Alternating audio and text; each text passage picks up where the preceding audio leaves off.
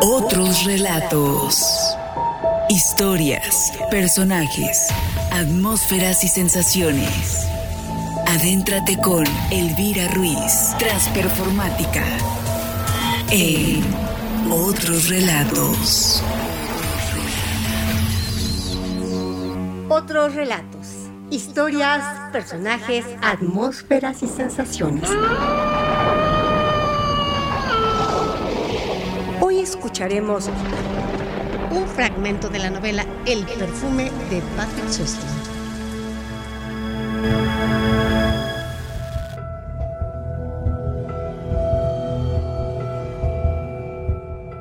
Grenouille permanecía inmóvil y sonreía, y su sonrisa para aquellos que la veían era la más inocente, cariñosa, encantadora y a la vez seductora del mundo. Sin embargo, no era en realidad una sonrisa, sino una mueca horrible y cínica que torcía sus labios y reflejaba todo su triunfo y todo su desprecio. Él, Jean-Baptiste Grenouille, nacido sin olor en el lugar más nauseabundo de la tierra, en medio de basura, excrementos y putrefacción, criado sin amor, sobreviviendo sin el calor del alma humana y solo por obstinación y la fuerza de la repugnancia, bajo, encorvado, cojo, feo, despreciado, un monstruo por dentro y por fuera, había conseguido ser estimado por el mundo. Amado, venerado, idolatrado, había llevado a cabo la proeza de Prometeo. A fuerza de porfiar y con un refinamiento infinito, había conquistado la chispa divina que los demás recibían gratis en la cuna y que solo él le había sido negada. Más aún, le había aprendido él mismo sin ayuda de su interior. Era aún más grande que Prometeo. Se había creado una aura propia, más deslumbrante y efectiva que la poseída por cualquier otro hombre, y no la debía a nadie, ni a un padre ni a una madre, y todo menos a un Dios misericordioso, sino solo a sí mismo. Él se consideraba su propio Dios, una deidad mucho más magnífica que aquel Dios que apestaba incienso y se alojaba en las iglesias. Ante él estaba postrado un obispo auténtico que gimoteaba de placer. Los ricos y poderosos, los altivos caballeros y damas le admiraban, boquiabiertos, mientras el pueblo, entre el que se encontraban padre, madre, hermanos, hermanas de sus víctimas, hacían corro para venerarle y celebraban orgías en su nombre. A una señal suya, todos renegarían de su Dios y le adorarían a él, el gran Grenouille. Sí, era el gran Grenouille. Ahora quedaba demostrado, igual que en sus amadas fantasías. Así era ahora en realidad. En este momento estaba viviendo el mayor triunfo de su vida y tuvo una horrible sensación porque no podía disfrutar ni un segundo de aquel triunfo. En el instante en que se apeó el carruaje de él, puso los pies en la soleada plaza, llevando el perfume que inspira amor en los hombres, el perfume en cuya elaboración había trabajado 2 años, el perfume por cuya posesión había suspirado toda su vida. En aquel instante en que vio y olió su irresistible efecto y la rapidez con que se difunde, atraía y apresaba a su alrededor a los seres humanos, en aquel instante volvió a invadirle la enorme repugnancia que le inspiraban los hombres, y ésta le amagó el triunfo hasta tal extremo que no solo sintió ninguna alegría, sino tampoco el menor rastro de satisfacción. Lo que siempre había anhelado, que los demás le amaran, le resultó insoportable en el momento de su triunfo, porque él no los amaba, los aborrecía. Supo de repente que jamás encontraría satisfacción en el amor, sino en el odio, en odiar y ser odiado. El odio que sentía por los hombres no encontraba ningún eco en estos. Cuanto más los aborrecía en ese instante, tanto más le idolatraban ellos, porque lo único que percibían de él era su aura usurpada, su máscara fragante, su perfume robado, que de hecho servía para inspirar adoración. Ahora lo que más le gustaría sería eliminar de la faz de la tierra a estos hombres estúpidos, apestosos y erotizados, del mismo modo que una vez eliminara del paisaje de su negra alma los olores extraños, y deseó que se dieran cuenta de lo mucho que los odiaba y que le odiaran a su vez para corresponder a este único sentimiento que él había experimentado en su vida, y decidieran eliminarlo como había sido su intención hasta ahora mismo. Quería expresarse por primera y última vez en su vida, quería ser por una sola vez igual que los otros hombres y expresar lo que sentía, expresar su odio, así como ellos expresaban su amor y su absurda veneración. Quería por una sola vez ser reconocido en su verdadera existencia y recibir de otro hombre una respuesta a su único sentimiento verdadero, el odio. Pero no ocurrió nada parecido. No podía ser hoy, y menos nunca, porque iba disfrazado con el mejor perfume del mundo, y bajo ese disfraz no tenía rostro, nada aparte de su total ausencia de dolor.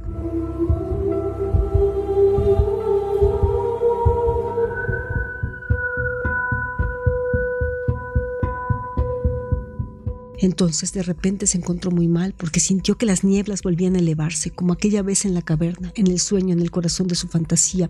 Surgieron de improviso las nieblas, las espantosas nieblas de su propio olor que no podía oler porque era inodoro, y como entonces sintió un miedo y una angustia terribles y creyó que se ahogaba, pero a diferencia de entonces, esto no era ningún sueño, ninguna pesadilla, sino la realidad desnuda, y a diferencia de entonces, no estaba solo en una cueva, sino en una plaza de presencia de 10,000 personas, y a diferencia de entonces, aquí no le ayudaría ningún grito de despertarse y liberarse, aquí no le ayudaría ninguna huida hacia el mundo bueno, cálido y salvador, porque esto, aquí y ahora, era el mundo, y esto era su sueño convertido en realidad. Él mismo lo había querido así. Las temibles nieblas asfixiantes continuaron elevándose del fango de su alma, mientras el pueblo gemía a su alrededor, presa de estremecimientos orgiásticos y orgásmicos. Un hombre se le acercaba corriendo desde las primeras filas de la tribuna de autoridades, después de saltar al suelo con tanta violencia que el sombrero negro se le cayó de la cabeza, y ahora cruzaban la plaza de la ejecución con los faldones de la levita negra ondeando tras él, como un cuervo o como un ángel vengador. Era Ruíz. Me matará, pensó Grenouille. Es el único que no se deja engañar por mi disfraz. No puede dejarse engañar. La fragancia de su hija se ha adherido a mí de un modo tan claro y revelador como la sangre. Tiene que reconocerme y matarme. Tiene que hacerlo.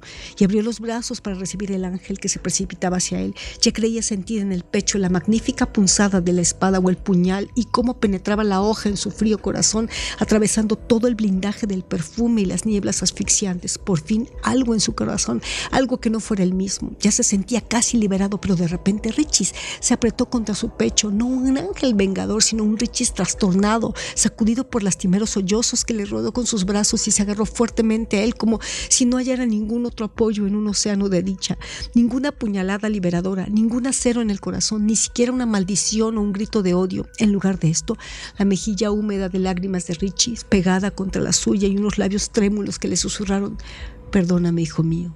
Querido hijo mío, perdóname. Entonces surgió de su interior algo blanco que le tapó los ojos y el mundo exterior se volvió negro como el carbón. Las nieblas prisioneras se licuaron, formaron un líquido embravecido como leche hirviente y espumosa, lo inundaron y al no encontrar salida, ejercieron una presión insoportable contra las paredes interiores de su cuerpo. Quiso ir como fuera, pero ¿a dónde? Quería estallar, explotar para no asfixiarse a sí mismo. Al final se desplomó y perdió el conocimiento. Cuando volvió en sí, estaba acostado en la cama de Laura Ruíz. Sus reliquias, ropas y cabellos habían sido retirados. Sobre la mesita de noche ardía una vela. A través de la ventana entornada oyó la lejana algarabía de la ciudad jubilosa. Antoine Ruíz, sentado a un taburete junto a la cama, le velaba. Tenía la mano de Grenouille entre las suyas y se la acariciaba. Aún antes de abrir los ojos, Grenouille revisó la atmósfera. En su interior había paz. Nada bullía ni ejercía presión. En su alma volvía a reinar la acostumbrada noche fría que necesitaba para que su conciencia estuviera clara y tersa y pudiera asomarse hacia afuera. Allí olió su perfume.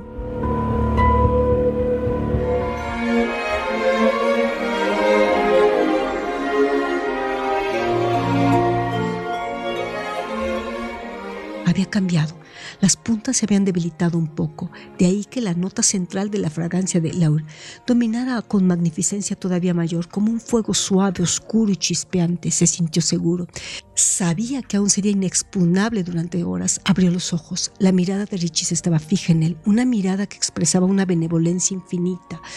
Ternura, emoción, profundidad hueca e insulsa del amante. Sonrió, apretó más la mano de Grenouille y dijo: ahora todo irá bien. El magistrado ha anulado tu sentencia. Todos los testigos se han retractado. Eres libre. Puedes hacer lo que quieras. Pero yo quiero que te quedes conmigo. He perdido una hija y quiero ganarte como hijo. Te pareces a ella. Eres hermoso como ella. Tus cabellos, tu boca, tu mano. Te he retenido la mano todo el tiempo y es como la de ella. Y cuando te miro a los ojos me parece que la estoy viendo a ella. Eres su hermano y quiero que seas mi hijo, mi alegría, mi orgullo y mi heredero.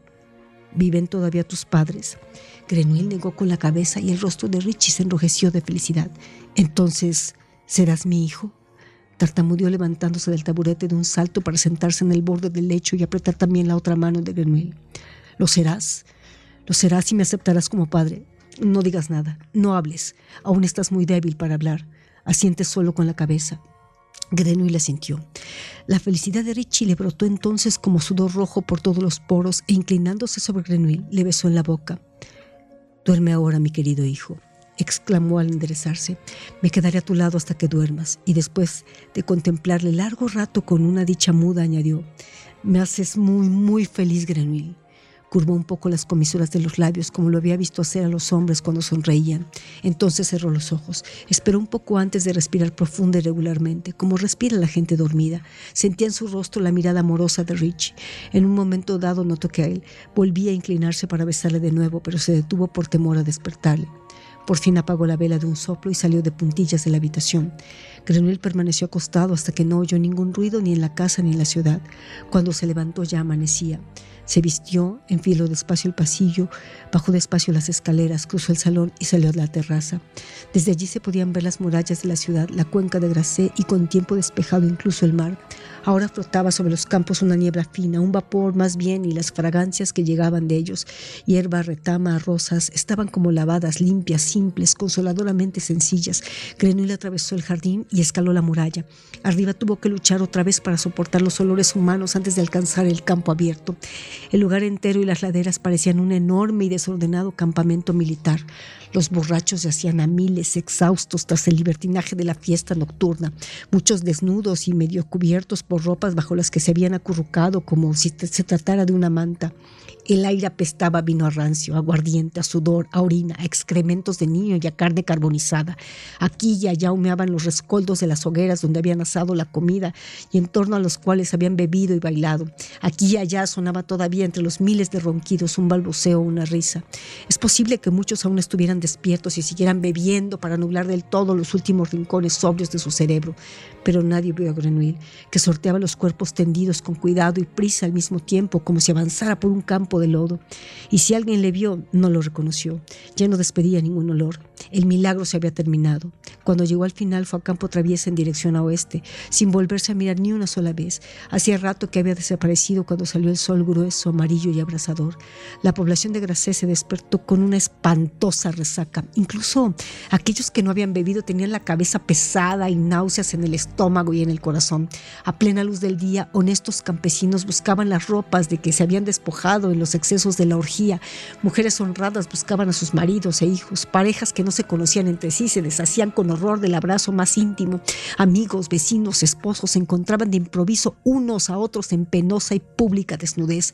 Muchos consideraron esta experiencia tan espantosa, inexplicable e incompatible con sus auténticas convicciones morales, que en el mismo momento de adquirir conciencia de ella la borraron de su memoria y después realmente ya no pudieron recordarla. Otros que no dominaban con tanta perfección el aparato de sus percepciones intentaron mirar hacia otro lado, no escuchar y no pensar, lo cual no resultaba nada sencillo porque la vergüenza era demasiado general y evidente. Los que habían encontrado a sus familias y sus efectos personales se marcharon de la manera más rápida y discreta posible. Hacia el mediodía la plaza estaba desierta, como barrida por el viento. Los ciudadanos que salieron de sus casas lo hicieron al caer la tarde para atender a los asuntos más urgentes. Se saludaron con prisas al encontrarse y solo hablaron de temas banales. Nadie pronunció una palabra sobre los sucesos de la víspera y la noche pasada. El desenfreno y el descaro del día anterior se habían convertido en vergüenza. Todos lo sentían porque todos eran como culpables. Los habitantes de Grasset no habían estado nunca tan de acuerdo como en aquellos días. Vivían como entre algodones. Muchos, por la índole de su profesión, tuvieron que ocuparse directamente de lo ocurrido. La continuidad de la vida pública, la inviolabilidad del derecho y el orden exigían medidas inmediatas. Por la tarde se reunió el Consejo Municipal. Los caballeros, entre ellos el segundo cónsul, se abrazaron en silencio, como si con este gesto conspiratorio quedara constituido un nuevo gremio. Decidieron por unanimidad, sin mencionar los hechos, ni siquiera el nombre de Grenouille, ordenar el desmantelamiento inmediato de la tribuna y el cadalso y restablecer el orden en la plaza y los campos circundantes.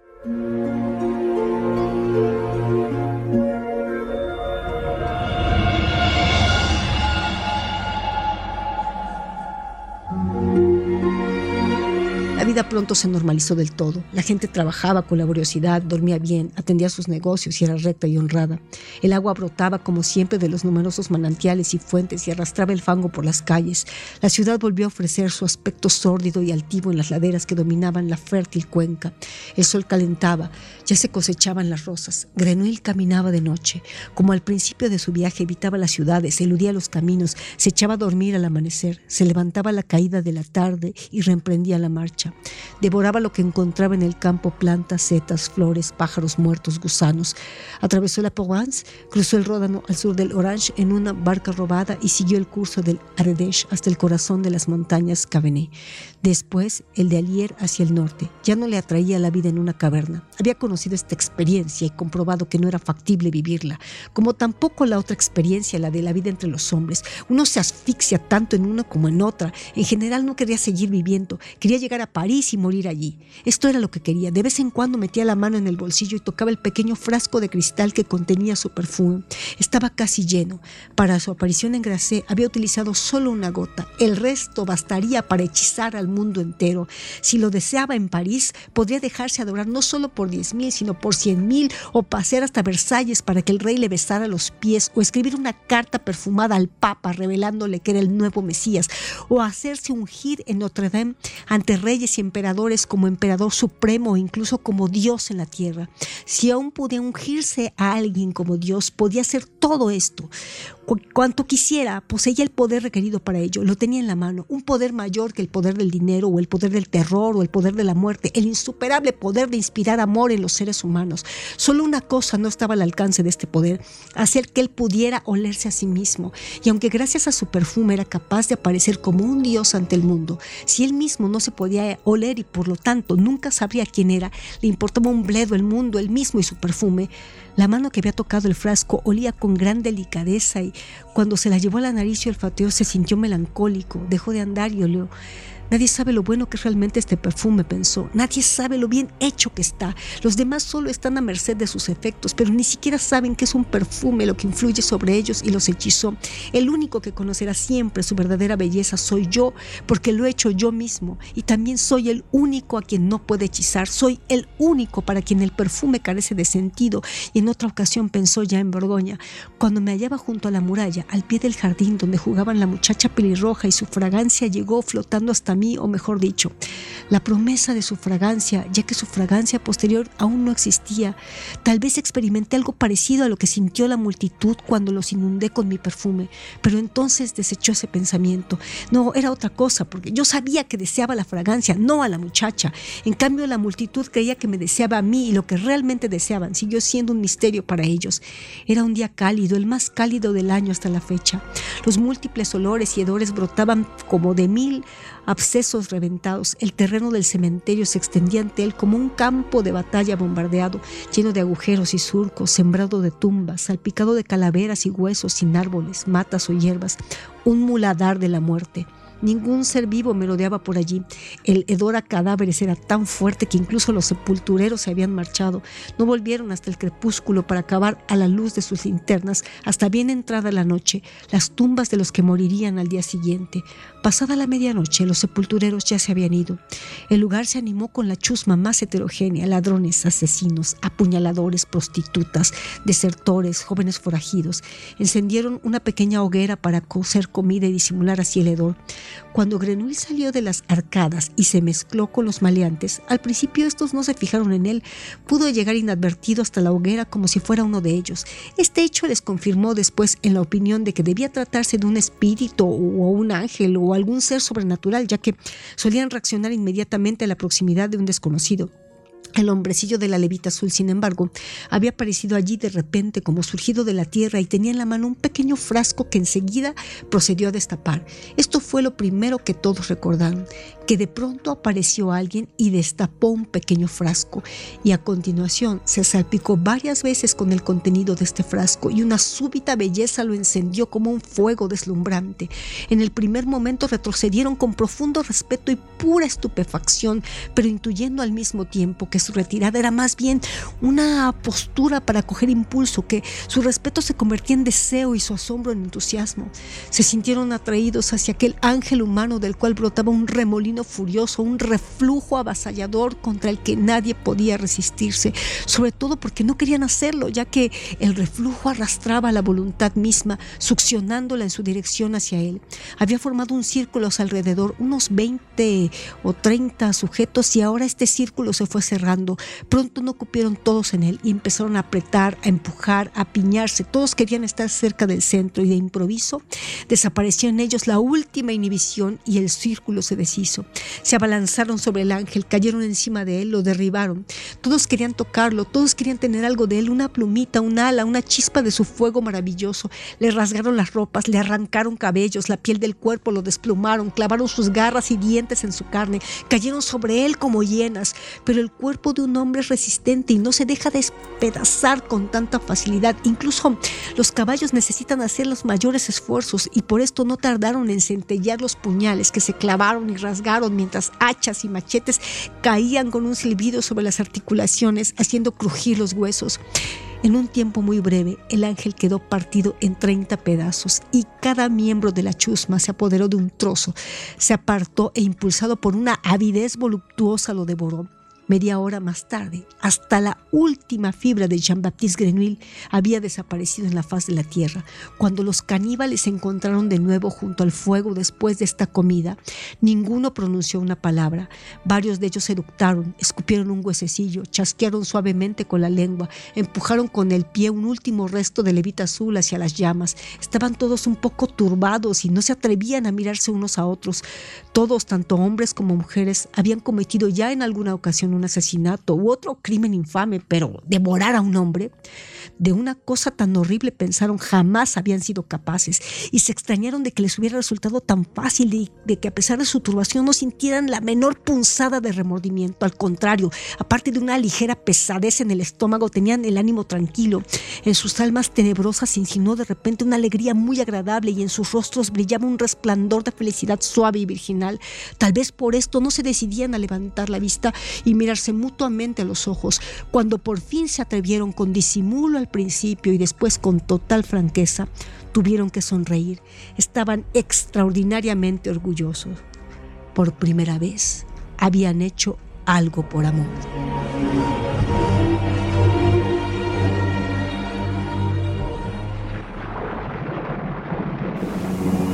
Este ha sido un fragmento de la obra El Perfume de Patrick Süskind para Otros Relatos. No te pierdas nuestras siguientes historias, personajes, atmósferas, sensaciones. Banco de voces, narración, guión y dirección, Elvira Ruiz Vivanco. Compártenos tu historia. Esto es Otros Relatos. Otros Relatos. Sigue acompañando a Elvira Ruiz en Otros Relatos. Otros Relatos.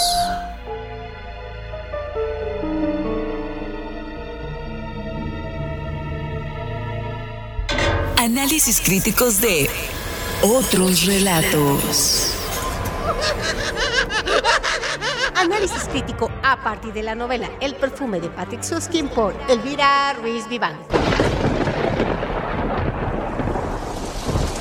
De acuerdo con Fátima Gómez, en una era en la que los contenidos audiovisuales son cada vez más numerosos y están más al alcance de la población general, gracias a la democratización de las plataformas en línea, las adaptaciones de grandes obras clásicas de la literatura para su visionado como producto audiovisual son cada vez más frecuentes. En lo que respecta a la traducción, podemos enmarcar este fenómeno dentro de la traducción intersemiótica, entendida como el traslado de lo lingüístico a lo paralingüístico, haciendo uso de diferentes técnicas. Se analiza El Perfume, novela de Patrick Süskind, publicada en 1985, cuya traducción al español corresponde a Pilar Giral Gorina, 1986, y la película dirigida por Tom Tykwer en 2006 permite a su vez averiguar qué técnicas de traducción se han empleado para este trasvase de información.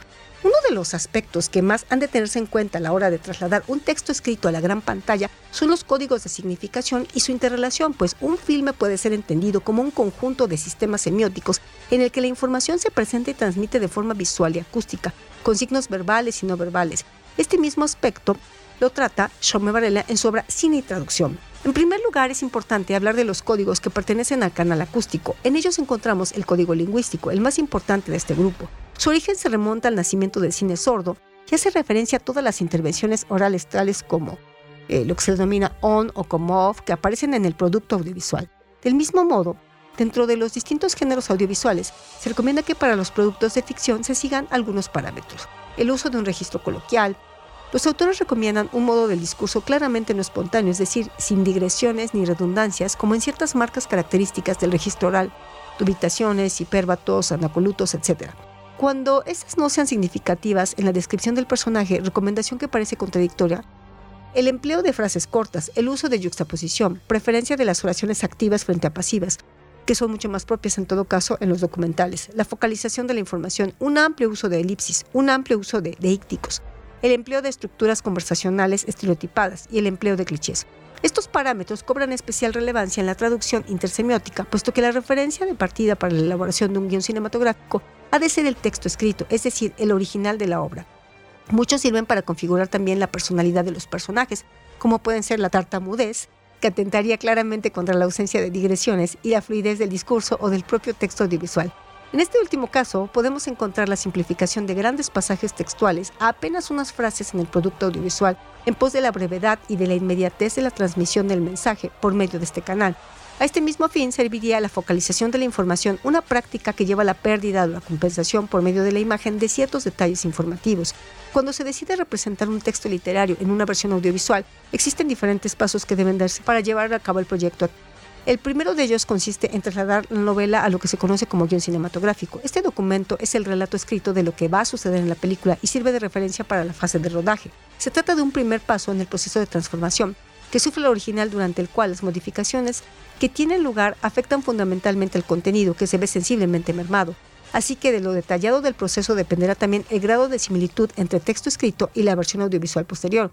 De la reducción del contenido dependerá también en gran medida la naturaleza del contenido audiovisual que se quiera producir, pues evidentemente no presentan las mismas características técnicas una serie dividida en diferentes capítulos e incluso temporadas, un cortometraje o un largometraje. Patrick Süskind nació el 26 de marzo de 1949 en Ambach, que actualmente forma parte de Monsing, Alemania, una zona cercana al lago Starnberg. En 1968 comienza a estudiar historia en Múnich, una especialidad en la que siguió profundizando en la Universidad de Aix-en-Provence, en Francia. Fue precisamente en este segundo país donde aprendió el oficio de perfumista en una estancia en Grasse, Francia, en la fábrica de perfumes Fragonard. Este negocio abrió en 1926 y toma su nombre del famoso pintor francés Jean-Honoré Fragonard. Actualmente el establecimiento continúa abierto y quienes lo regentan siguen queriendo conservar la producción tradicional y artesanal del perfume. La primera obra de Patrick Süskind, El contrabajo, fue escrita en 1981 y se convirtió en el primer éxito internacional del autor. Pertenece al género dramático, pues se trata concretamente de un monólogo escrito para ser representado sobre las tablas. En español se publicó 5 años más tarde, en 1968. La traducción del texto corrió a cargo de Pilar Giralt-Gorina y Seix Barral fue la editorial encargada de su publicación. 4 años después de la publicación de esta obra, el autor alemán cosecha nuevos éxitos gracias al perfume. El subtítulo de la obra, Historia de un asesino, induce a pensar que se podía enmarcar en el género policíaco, aunque una vez se profundiza en su lectura, son tantos los temas tratados que también podría incluirse dentro de lo erótico por los pasajes que protagoniza Grenouille con las jóvenes a las que asesina, hasta la gran bacanal final inducida por el olor del perfume creado por este personaje. A partir de la publicación, Süskind comienza a rechazar premios, entrevistas y apariciones en público, por lo que se sabe más bien poco sobre su vida privada.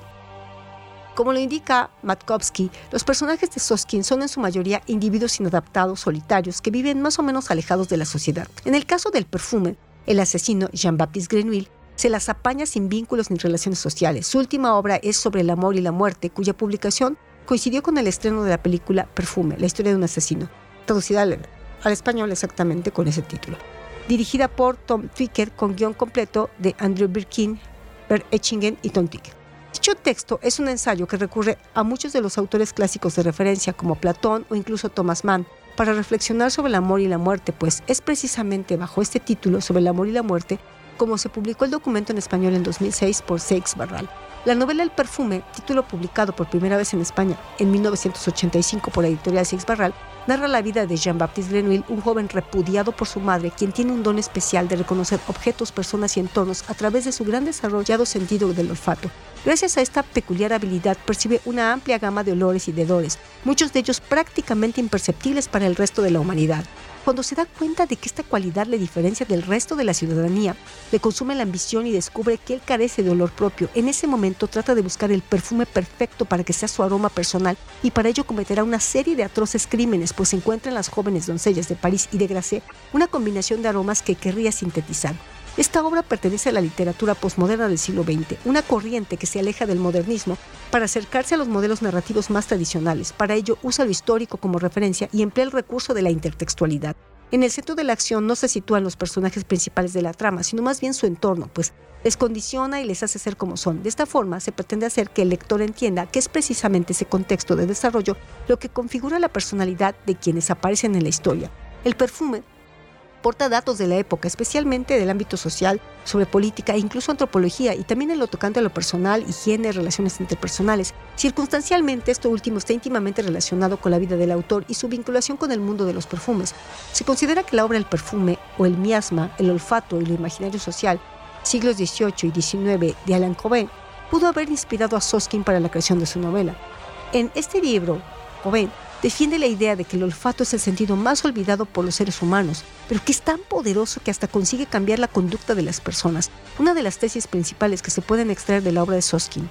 En cuanto a posibles influencias en su producción literaria, también es fundamental destacar la obra de Eugène Rimmel, un productor de cosméticos francés del siglo XIX, escritor de la obra Libros de los perfumes en torno a 1870. Al igual que pueden identificarse varios antecedentes u obras de referencia para la elaboración de la novela de Soskin, también es importante anotar aquí que este libro puede considerarse un clásico si atendemos a la tercera acepción ofrecida para el adjetivo de la Real Academia Española. La institución afirma que este hace referencia al dicho de un autor o de una obra que se tiene por modelo digno de imitación en cualquier arte o ciencia. No es difícil encontrar en el arte en todas sus formas, tal como indica esta sentencia, otros productos culturales que hagan referencia a la obra del autor alemán y que por tanto reafirmen su carácter de clásico. Es el caso de la miniserie que lleva el mismo título que la novela que nos ocupa y que fue estrenada en Netflix en 2018, plataforma que le compró los derechos internacionales a CD Neo y dirigida por Philippe Kadelbach. En este formato audiovisual se mantiene el argumento de la novela, pero los escenarios se modernizan para dar paso a la estancia del protagonista en un internado y ya no es solo Grenouille quien está obsesionado con los olores, sino un grupo de 6 amigos. A pesar de los cambios, es posible identificar que la novela de Soskin y esta producción audiovisual hacen referencia a una misma obra originaria. Esta misma inspiración en el texto de Patrick Soskin puede apreciarse en la música. En primer lugar, el grupo alemán de metal Rammstein lanzó un primer álbum en 1995 llamado en español Hueles tan bien. La propia banda declaró que para crear el tema principal homónimo se inspiraron en su compatriota y en la trama desarrollada en la novela de Soskin. Lo mismo ocurrió un par de años antes, en 1993, con el conocido grupo Nirvana y su canción El aprendiz sin olor. El cantante de este grupo, Kurt Cobain, declaró en una de sus últimas entrevistas que esta obra de Soskin le obsesionaba, que no podía parar de leerla, que se sentía identificado con el carácter huidizo de Grenouille y que siempre la llevaba consigo. Este ejemplo que observamos con el perfume no es una excepción, puesto que son muchos los textos escritos que han sido llevados a la gran pantalla, aplicando técnicas de traducción intersemiótica. Del mismo modo, también es esencial tener en cuenta que muchas de las grandes productoras de cine son de habla inglesa, por lo que en la elaboración de muchos guiones cinematográficos existe transferencia interlingüística.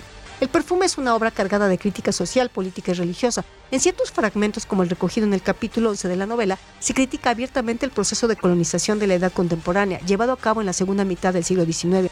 En este periodo, las principales potencias europeas lucharon especialmente en el continente africano para lograr su conquista y posterior reparto. A modo de protesta, Soskin no duda en afirmar lo siguiente por medio de su personaje protagonista: ¿qué se le había perdido al hombre civilizado en las selvas de los indios o en las tierras de negros? Incluso iban a Laponia, que estaba en el norte entre hielos eternos, donde vivían salvajes que comían pescado crudo, y ahora querían descubrir un nuevo continente que por lo visto se hallaba en los mares del sur, donde quiera que estuviesen estos. ¿Y para qué tanto frenesí? ¿Por qué lo hacían los demás, los españoles, los malditos ingleses, los impertinentes holandeses, contra quienes se libraba una guerra cuyo coste era exorbitante? Cabe esperar que una obra que habla sobre perfumes y olores recurra a una terminología ya establecida en este campo. De hecho, tal como explican Brom y Boelmer, la novela lleva al lector a un mundo de olores, un mundo de obsesión y locura. El autor hace que el lector huela prácticamente lo que está describiendo y consigue este efecto por medio de adjetivos y sustantivos que se relacionan con el sentido del olfato, especialmente gracias a fraseologismos relacionados con el olfato y que contienen lexemas como ojo, nariz, ver, oler, etc.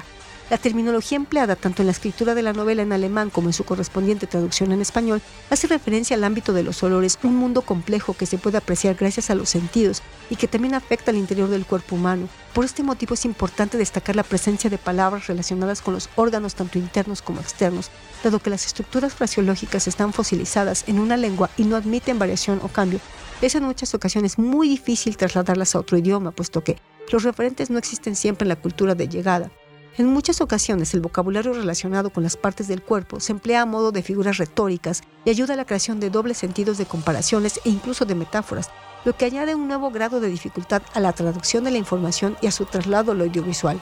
Es importante destacar que durante la historia se emplean diferentes términos para hacer referencia a una misma realidad. En este aspecto reside otra de las grandes dificultades del trasvase de información al español, pues es deseable conservar esta misma variedad léxica del alemán en su correspondiente traducción.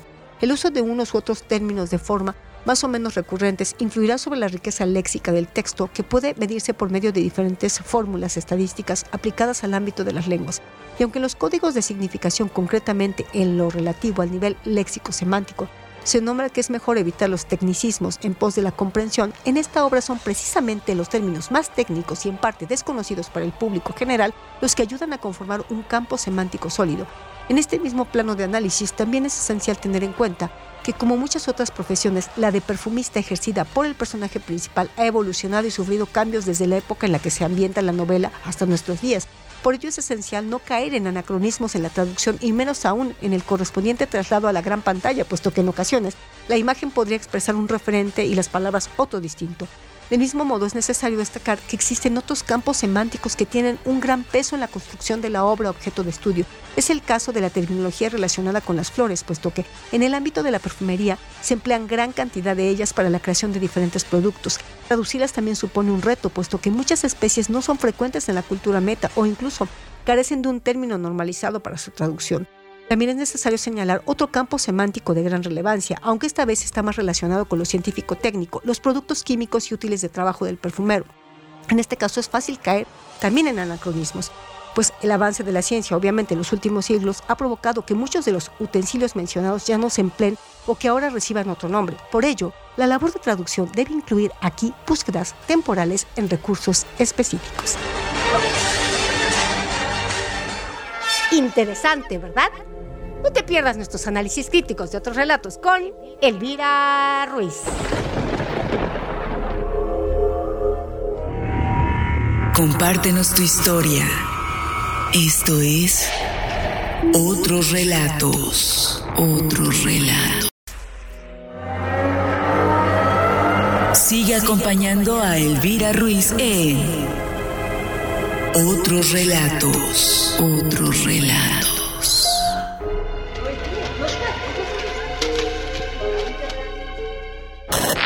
Datos curiosos.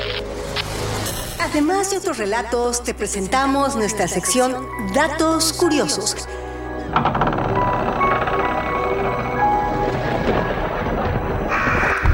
Los datos curiosos del perfume son: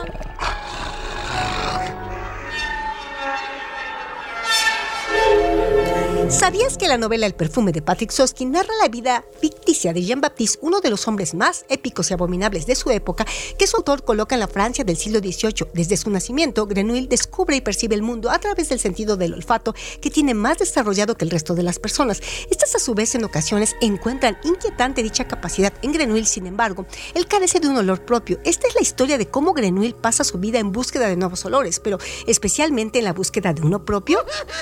¿Sabías que el 17 de julio de 1738, en el lugar más putrefacto de todo París, nace Jean-Baptiste Grenouille entre los desechos de pescado del puesto que atiende su madre, una mujer joven de unos 25 años que ya en 4 ocasiones había dejado morir a sus anteriores hijos? Ella piensa dejarlo morir entre vísceras y desperdicios, pero el llanto del bebé delata su presencia y su madre es detenida, juzgada y decapitada por el delito de infanticidio. El pequeño Grenouille es rechazado por la nodriza a la que fue asignado, alegando que el niño es demasiado voraz y extraño, ya que no huele como como tiene que oler los bebés. Finalmente, por petición del padre Terrier, Madame Galard, mujer desprovista de olfato y emociones, lo acepta en su establecimiento para huérfanos a cambio de que el convento de Saint-Merry pague la cuota anual. Ahí Grenouille crece odiado por los otros huérfanos, quienes intentan matarlo en varias ocasiones sin éxito alguno, descubriendo el mundo a través de su olfato y grabando perfectamente en su memoria cada olor que se le presenta.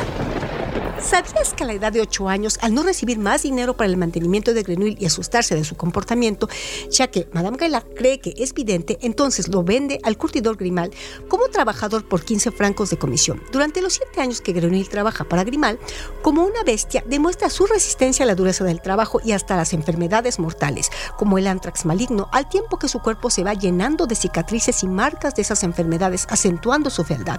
Esta resistencia le proporciona un gran valor para el trabajo y Grimal le concede con el tiempo un poco de libertad que Grenouille aprovecha para explorar todos los olores de París. Así, a los 15 años, en el aniversario de la ascensión del trono del rey, Grenouille percibe un aroma indescriptible y sumamente fascinante para su gusto. Se abre paso entre el gentío y sigue el aroma.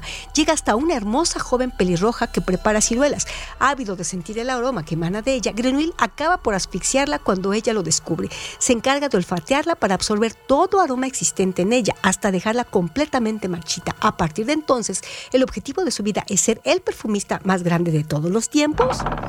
¿Sabías que Grenouille aprovecha su gran oportunidad un día que Grimal le encarga llevar unas pieles a casa de Giuseppe Baldini, un perfumista italiano muy célebre en otros tiempos? Grenouille demuestra ahí que es capaz de crear perfumes a partir de los aceites esenciales que tiene Baldini en su taller. No solo el perfume de moda en París, sino 1000 veces mejor. Baldini compra a Grenouille por 20 francos para exprimir su talento todo lo posible. Durante 3 años Grenouille aprende el arte de la destilación de los aceites esenciales, aunque descubre decepcionado que no puede obtener más que las esencias de las flores. Al tercer año Grenouille parte hacia la Provence, donde conoce más modos de obtener aceites esenciales con 25 francos que le entregó Baldini, quien muere junto a su mujer debido al derrumbamiento de su casa. Muere trágicamente y sin cumplir sus sueños, al igual que toda la gente de la que Grenouille antes se había separado y que fue importante de alguna manera para él, como su madre, Madame Gaillard y el curtidor. ¿Sabías que Grenouille emprende el camino hacia el sur, donde espera poder aprender nuevas técnicas que le ayuden a conseguir su objetivo? Por primera vez sale de París y descubre un mundo sin olores humanos ni producidos por la actividad humana.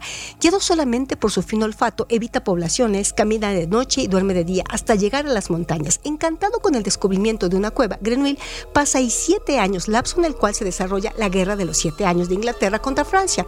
Durante su vida en la cueva se alimenta de lo que encuentra, soñando todo el tiempo que vive en el reino de Grenouille, el cual construyó a su antojo, y cuando quedó listo se dispuso solo a disfrutar de su estancia ahí, pasando los días bebiendo las fragancias que había coleccionado a lo largo de su vida, siendo la de la joven pelirroja su preferida. El placer que le produce este mundo interior se rompe el día que se da cuenta de que él mismo no posee ningún olor propio. Después del pánico inicial, se dirige de nuevo hacia el sur. En la ciudad a la que llega, excusa su aspecto actual, aduciendo que ha estado 7 años prisionero en una cueva, secuestrado por unos bandidos. El marqués de la Taillade Espinaz toma a Grenouille bajo su protección porque ve en su historia la oportunidad de demostrar su teoría del fluido letal que, según él, surge de la tierra y del que Grenouille debía estar completamente contaminado. Tras un proceso de desintoxicación, lavado y afeitado en el palacio del marqués en Montpellier, Grenouille aparece como un caballero. Con el permiso del marqués, compone un perfume en un laboratorio para simular un olor corporal propio. De esta manera, la gente se da cuenta de su presencia y es capaz de aceptarle más fácilmente que antes. Entonces decide continuar su camino hacia Grasse, una gran ciudad. ¿Sabías que una vez en Grasse, Grenouille, explorando los olores de la ciudad, descubre una fragancia que le recuerda inmediatamente a la de la muchacha pelirroja de París? Ebrio con su descubrimiento, decide esperar 2 años a que la muchacha, llamada Laura Richis, florezca, tiempo que aprovecha para aprender cómo poder conservar esa fragancia. Se emplea bajo unas condiciones miserables en el taller de la viuda Madame Arnolfi, dirigido por su amante Droff, el capataz. Allí aprende una nueva manera de obtener el alma olorosa de las flores, impregnándolas con grasa animal fundida, a la que más tarde se le añade alcohol y se lava para obtener el aceite esencial. A través de este procedimiento, Grenouille descubre que es posible retener el olor de los más variados objetos o seres, como el pomo de una puerta, una piedra, un cachorro, al cual mata provocándole una muerte rápida. Un año después de su llegada a Grasse, Grenouille comienza a matar jóvenes vírgenes muy bellas, que aparecen muertas hasta en sus casas, desnudas y sin cabello, para crear la base del perfume que quiere culminar con la fragancia de Laura.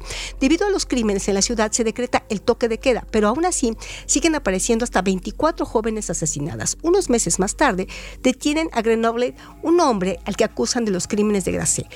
para Antoine Richis, padre de Laura, tiene más miedo porque, sobre todo por su hija, pues cree que ella es el móvil principal de todos los crímenes cometidos hasta entonces. Huye con su hija de Gracé, pero Grenouille, guiado por el olor de Laura, le sigue y esa misma noche la mata en la posada en la que estaba durmiendo, completando su perfume más preciado. Lo detienen varios días después en Gracé, ya que el posadero pudo dar su descripción. En la cabaña en la que vive encuentran los vestidos y cabellos de todas las muchachas muertas. Lo condenan a morir lentamente, descoyuntado por una barra de hierro que le rompería las 12 articulaciones. Sin embargo, el día de la condena, impregnado de su último perfume, las 10,000 personas que han ido a ver su ejecución piden el indulto y, embriagados y enloquecidos por la fragancia de amor que surge de Grenouille, acaban todos sucumbiendo en una gran orgía. ¿Sabías que Grenouille, como muestra en sus pensamientos, se siente decepcionado, ya que el perfume hace que sea amado? Incluso el propio Richis quiere adoptarlo, pero esto no es lo que él siente por la gente, sino que los aborrece. Siente que no es el amor donde encontrará la satisfacción, sino en el odio que siente por los demás, ya que este es el único sentimiento real que ha experimentado en su vida. Grenouille decide volver a París, donde llega un día caluroso de verano, como fue el de su nacimiento. Por la noche se acerca al mercado donde nació y se mezcla con la gente de su lugar, miserables, pordioseros, prostitutas, criminales. Una vez allí, condenado a muerte, vacía todo el contenido del perfume sobre su cabeza, provocando que una treintena de personas, creyendo estar ante la presencia de un ángel, enloquezcan gritando: ¡Es un ángel! ¡Es un ángel! Se lanzan sobre él, lo agarran, se aferran a él y todos intentan guardar para sí un pedazo. En el frenesí resultante terminan por devorar a Grenouille, borrándolo completamente de la faz de la tierra, y vuelven a sus casas con un sentimiento de felicidad extrema, orgullosos, pues se dan cuenta de que por primera vez han hecho algo por amor verdadero. ¿Sabías que una lectura más atenta de la novela El perfume de Patrick Süskind, que narra los crímenes llevados a cabo por un perfumista a primera vista, aparece ser simplemente una novela policial ambientada en el siglo XVIII, aunque también es un texto atravesado por profundas preocupaciones religiosas? Sí, porque Jean-Baptiste Grenouille se confronta permanentemente con el Dios cristiano a fin de afirmarse a sí mismo. A lo largo de la novela, además del cristianismo, se evidencia un diálogo con el orfismo y el pensamiento de Friedrich Nietzsche en torno a lo sagrado y con un marcado sincretismo. ¿Sabías que El perfume de Süskind es el mayor bestseller en lengua alemana de las últimas décadas? Es una novela que resulta atractiva para un público muy variado, ya que es pasible de múltiples interpretaciones. Por lo general se suelen estudiar sus rasgos posmodernos y su posible adscripción al realismo mágico. Pocas veces el análisis recae en que, entre otras cosas, es una narración que pudiera considerarse religiosa. De hecho, la mayor parte del público posiblemente no eligiera este apelativo. Sin embargo, las marcas textuales que lo demuestran son tantas y de tal magnitud que, de entre todas las interpretaciones posibles, rastreamos los hilos que tejen una trama discursiva de carácter religioso, o, para ser más exactos, sincrético religioso. ¿Sabías que la novela El perfume inmediatamente pasó a encabezar las listas de los libros más vendidos en numerosos rankings, al punto que en 2006 fue llevada al cine con gran éxito? A medida que crece, el pequeño Jean-Baptiste descubre estas características excepcionales que posee, lo cual lo lleva a incursionar en el arte de la perfumería. Durante los primeros capítulos pareciera que estamos ante una novela picaresca, si bien un tanto sombría, ya que su protagonista debe ganarse la vida en ambientes sórdidos y peleando no solo por su subsistencia, sino por su propia vida. Luego conocemos cuál es el propósito que anima a todo su obrar, que todos lo adoren para así convertirse en el dios omnipotente del perfume. Como vemos, el propósito que vertebra todas las acciones del protagonista no es una simple búsqueda de afecto, sino un afán religioso, el de convertirse él mismo en Dios, pero ocupar el lugar de Dios habitualmente llamado blasfemia, sacrilegio o herejía. Pero esto no quita que en sí misma sea una postura religiosa. Lo mismo ocurriría si nos inclináramos por las opciones de menor relevancia, es decir, la de Dios como referencia a una deidad menor o como metáfora. ¿Sabías que no es tanto en las peripecias de la obra, es decir, en los acontecimientos que jalonan su argumento, donde reside su carácter religioso, sino en su tramado discursivo? A lo largo de la novela, Grenouille va pasando gradualmente de la indiferencia por un dios a un absoluto desprecio y a una autoafirmación que muestra todos los tonos de la blasfemia. A este tipo de experiencia literaria podemos ubicarla desde un dios entendido como alergia y que a nuestro entender representa el grado cero de la experiencia religiosa, un rechazo voluntario, explícito y formal hacia esa presencia, frente a la cual solo cabe el reproche, expresado con un lenguaje hiriente, cínico y furioso. Esto es lo que progresivamente va apareciendo en la novela. ¿Sabías que desde el momento en que Grenouille es dado en adopción, se pone en duda la idoneidad de la iglesia? En efecto, el sacerdote, que debía pagar su manutención, mostraba un total desprecio hacia ese bebé, pero la crítica comienza a subir de tono cuando se pone de manifiesto la connivencia entre el poder eclesial y el poder absolutista del antiguo régimen. Pocas páginas después se nos revela en la novela algo llamativo. Grenouille sintió enseguida la formalidad que reinaba en aquellas estancias. Casi podría decirse la sagrada formalidad. Sí, la palabra sagrada hubiera tenido algún sentido para Grenouille. ¿A qué se debe este comentario? Quizá la intención del narrador sea provocar, aunque no es necesario, aclara que el protagonista no sabe lo que significa la palabra sagrado. Por su parte, Baldini, el perfumista que tomará como aprendiz a Jean-Baptiste, cuando ve la forma en que éste logra recrear un perfume famoso sin ningún conocimiento científico, recurrirá varias veces a la palabra milagro, milagro. Más aún, al igual que Zacarías, el padre de Juan el Bautista, que pierde el habla al concretarse el milagro de la concepción de su futuro hijo, Baldini también enmudece ante el prodigio que a su entender acaba de realizar su futuro protegido. ¿Sabías que las similitudes con el relato bíblico son tantas que resulta ocioso enumerarlas? Solo nos detendríamos en un punto. El protagonista excluyente de Grenouille contrasta con el de Dios, quien se asemeja más bien a un director de orquesta que va concertando los instrumentos para producir una melodía que tendrá como corolario la creación del hombre. ¿Sabías que lo mismo con las connotaciones rituales, el caer de rodillas, el incienso, la adoración, el temblar de placer, el llorar de gozo en forma inexplicable, hasta la mención del perfume como hermano del aliento, resulta significativa? Para que el hombre viva debe respirar el perfume.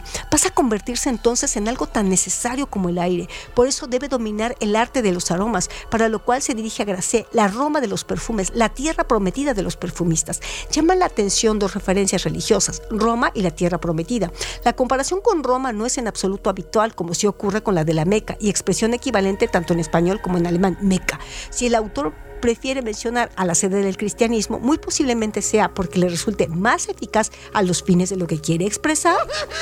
¿Sabías que la expresión Noche Santa o Sagrada, que es la misma con la que se inicia el popular villancico de Gruber, conocido en español como Noche de Paz, cuya letra en alemán dice Noche tranquila o silenciosa, Noche Sagrada, para Grenouille entonces cometer un asesinato a fin de apoderarse de algo incorpóreo como un perfume equivale a lo que para una persona común puede ser la contemplación meditativa de la noche de Navidad?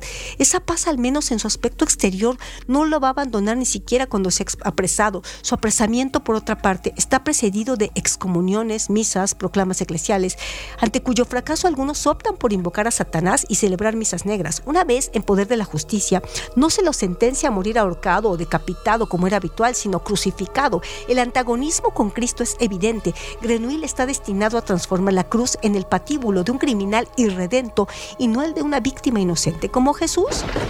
¿Sabías que la fecha en que Jean-Baptiste llega a la capital para consumar su destino es el 25 de junio de 1767? Aquí se presenta otro punto de contacto con su homónimo, el precursor de Cristo, dado que su fiesta que recuerda su nacimiento se celebra el 24 de junio. Dado el carácter popular de esta festividad desde su posible origen pagano y teniendo en cuenta que se lo hace explícito en la narración, ¿podemos pensar que hay una intención autoral en vincular estos dos hechos?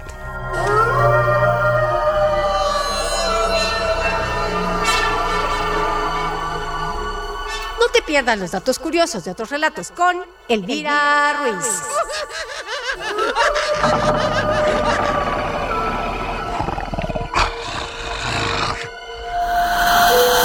Hasta aquí llegamos en Otros Relatos. Historias, personajes, atmósferas y sensaciones.